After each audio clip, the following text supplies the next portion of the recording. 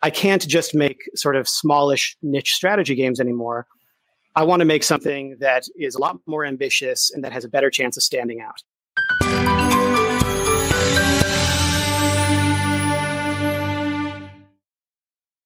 I've been an indie developer since 2012, I suppose. And so that was the year that the Oculus Kickstarter happened. And so I was a backer of that, got my dev kit. And then in the middle of 2013, Oculus held the Oculus VR Jam, which was like a contest to create little apps for the first Oculus Rift DK1. So I participated in that, and my entry, which eventually became my first game, Darknet, was one of the winners of that jam. And so I basically, from that point on, ended up being like the VR guy in like the local development community. And I decided to just kind of lean into that and keep doing VR projects. So Darknet went well. It came out for the Gear VR. It was a Rift launch title as well. And then I followed up with 3 more strategy games called Tactera, Skylight, and Astraeus. And Astraeus was an Oculus Go launch title, but that was my most recent game before this one. Why did you pick this path onto Oculus Quest? Were there other options available to you, or was this? Why did you go with Kickstarter to get a game onto Quest? It wasn't the plan from the very beginning, and I'm always very impatient to get my games done. So originally, I had hoped that I could even have an Oculus Quest launch title, and it just I ended up getting busy with some of the ports that I mentioned before and things like that. And so then I've kind of felt more and more like the Quest is having its moment, like it's really starting to explode. And I wanted to get into that. I wanted to get my game out there now and get it in players' hands. Kickstarter was kind of a late addition to that plan. And the thought behind that was basically, I could really use a little bit of extra development funding for some of the last few features that I wanted to add, but I couldn't responsibly self-fund those features pre-launch.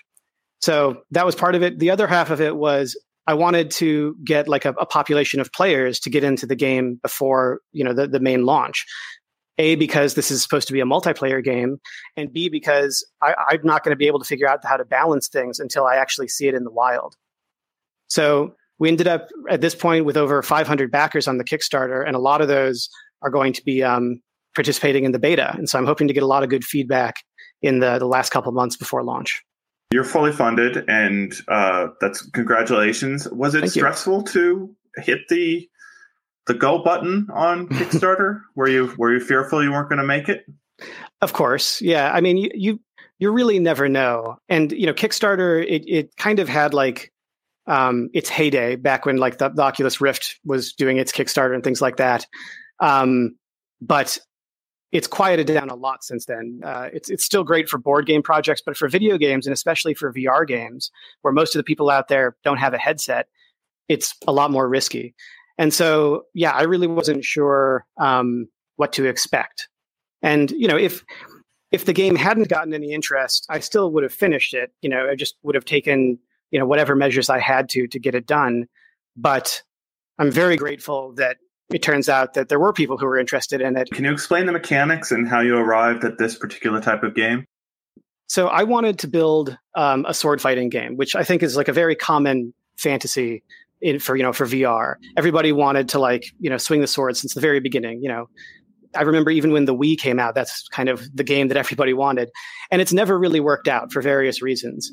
For the biggest thing is if I'm swinging my controller, A, it doesn't weigh what a sword would. And so I can move it however fast I want. And then B, when it strikes something, my hand doesn't bounce back. My hand doesn't stop. And so that kind of ruined the feel of sword fighting for the vast majority of games. And so basically I took it upon myself, this project was going to be can I fix that? Can I figure out some solution that would still make it fun? I experimented with a lot of different things. And what we landed on was a system where every time you swing your weapon, it shatters when it hits something. So it makes sense that your hand keeps going because the weapon is gone. You get one hit per swing. And then to get your sword back, you have to kind of swing it back behind you. And so then you kind of end up with like a nice back and forth pattern, and, can kind of get into a rhythm of things.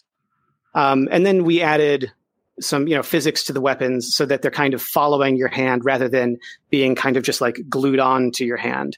And so now you can't swing infinitely fast. And then there were a couple of other like key mechanics that were kind of layered on top of that. And eventually it kind of came together. It started to feel like it was evoking that fantasy that I talked about at the beginning. Mm-hmm. I feel like there's already a couple of good games where you play as kind of this like heroic fighter who can, beat 20 guys at a time. And I wanted something that was more like a dueling game where there's a lot of like back and forth and parrying. And I feel like I got close enough to that it kind of gives me the feeling I was looking for when I started off on this project. Multiplayer, you've got every system, right? How hard was that to architect? Pretty tricky, I would say. So, I like to use whatever shortcuts and get whatever help I can get. And so I'm using an asset called Photon Bolt. Photon, they're creator of a bunch of different multiplayer middleware solutions. It was just kind of my job to not introduce anything that was a major difference between the platforms. They can look different, but in terms of the logic of the game and the physics, as long as they were all identical, then hypothetically, it should just work. And in our experience, so far it has. The harder part was making it work, with like a fighting game that has a little bit of latency from the multiplayer. But even playing like cross-country battles, we've found that it still works very well. So what is the timeline after the Kickstarter here? What's your plan? After the Kickstarter, the beta is going to launch immediately, basically. I'm trying to wrap that up and have something ready to start pushing out to the backers, as soon as I can after the Kickstarter ends. And then, there's a process in the background going on of quality assurance testing with Oculus. And all the Quest games will have to go through that before they can launch. So, until that's basically complete, you never know for sure when you're going to be able to launch. And so I've tried to avoid making any, very specific promises. I want to make sure that I can, under promise and over deliver. So all that I've said so far is that it's going to be launching in the spring. How did the sort of approval process go with Oculus? Did you have to do the pitch document thing and then go through and you got some sort of tentative approval, right? Yes. And it wasn't, too drawn out a process in my case. One thing that I think helped is that I had made so many games before that had launched on Oculus platforms. And so I think they knew me and they trusted that I could deliver a functional game. I also think it helped that Oculus, for very good reasons, they tell you don't start building your game for the Quest until we've given you approval, because they might not give that approval. And I just ignored that flat out. And I started building the game for the Quest. And I had a well-running functional prototype by the time that I submitted. And I was able to show some screenshots and say, look, it's very far along. Here's what it's going to look like. It already works with multiplayer, et cetera. And the reason I did that is because I knew that even if they rejected the game, I wasn't going to be giving up. I would just launch the game on Rift or wherever else I could and try to get on Quest later. Pun intended here, I guess, but the double-edged sword there of the Oculus curation process is that developers seem to need to prove out their ideas even to themselves to a certain extent. And it's almost inescapable, it seems, to spend some time debbing before you actually submit it to Oculus. I don't know how realistic that is to sort of send that document in without having done some of the work.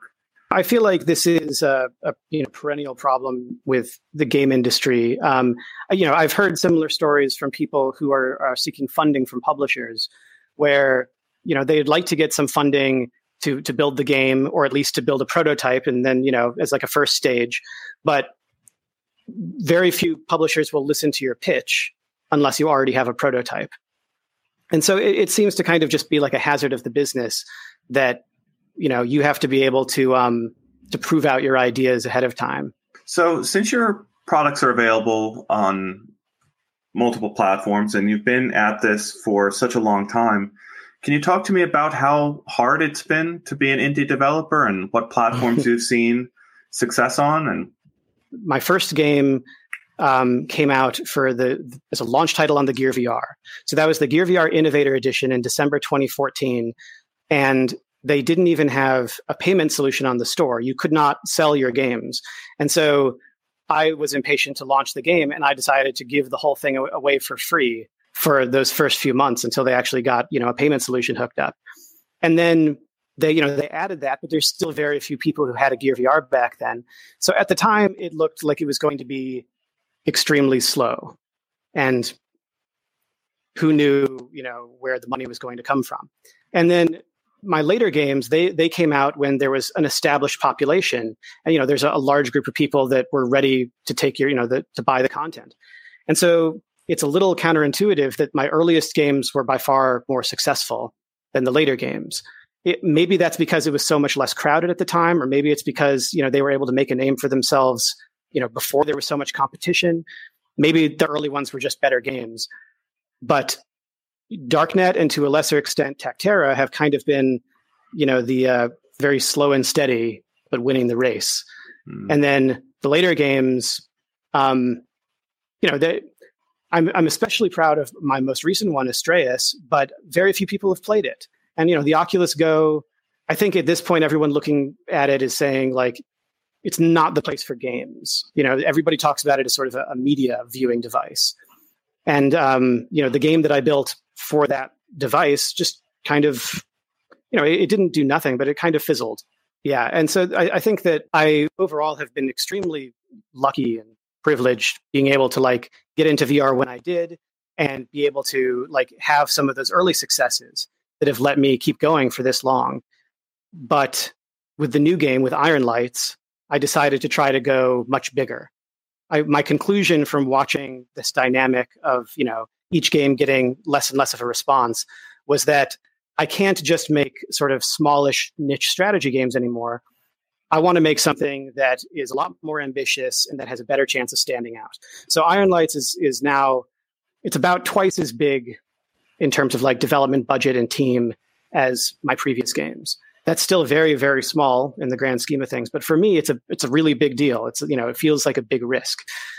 Have you thought about bringing your other games to Quest? How did that process go? First of all, I just have been so focused on Iron Lights. At a certain point, I felt like, man, I had the idea for this game years ago, and I just want to get it done. So I'm not going to even consider other projects until it's ready. But then also, I felt like the previous games were designed for the hardware of their times. In all of them, it's nice to have 6 degrees of freedom, but they play perfectly well with 3 degrees of freedom. And so it felt like they weren't really taking full advantage of the Quest. Then later, Oculus, they instituted a compatibility layer so that you can play certain Oculus Go games on the Quest. And they took my earliest 2 games, Darknet and Tactera, and made those playable on the Quest. It's, of course, not the same thing because they're not available in the Quest store, but those games, they work on the Quest. And I feel like there's, the amount of effort it would take to go back into the old code and get it all up to speed again, and especially to really, push it forward. Compared to what I can do on Iron Lights right now, I feel like it's not the best use of my time. What's the rest of 2020 hold for you? How long of a project is Iron Lights sort of going to hold your focus? The plan is to stay working on Iron Lights for a very long time, for at least several months. I would be a little disappointed if I were to stop working on Iron Lights after, a year or 9 months or so.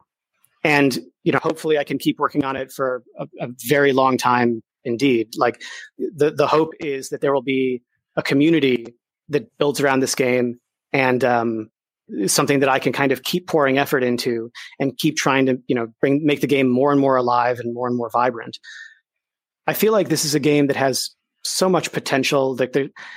I feel like maybe every developer feels this way about their own game, but I can imagine so many things that I could add to it that would make it better and better and better. Not needing to have the one-to-one matchup between what you're holding and what you're actually doing with what you're holding in a virtual space. The most recent example is Walking Dead, and then Boneworks has it too, but this idea of giving heft and weight to the objects you're holding by making there be a disconnect there. Was that a hard conclusion to arrive at? That is in your title as well, right? Yeah, and actually, it's very much accentuated in Iron Lights because we do all the melee combat in slow motion.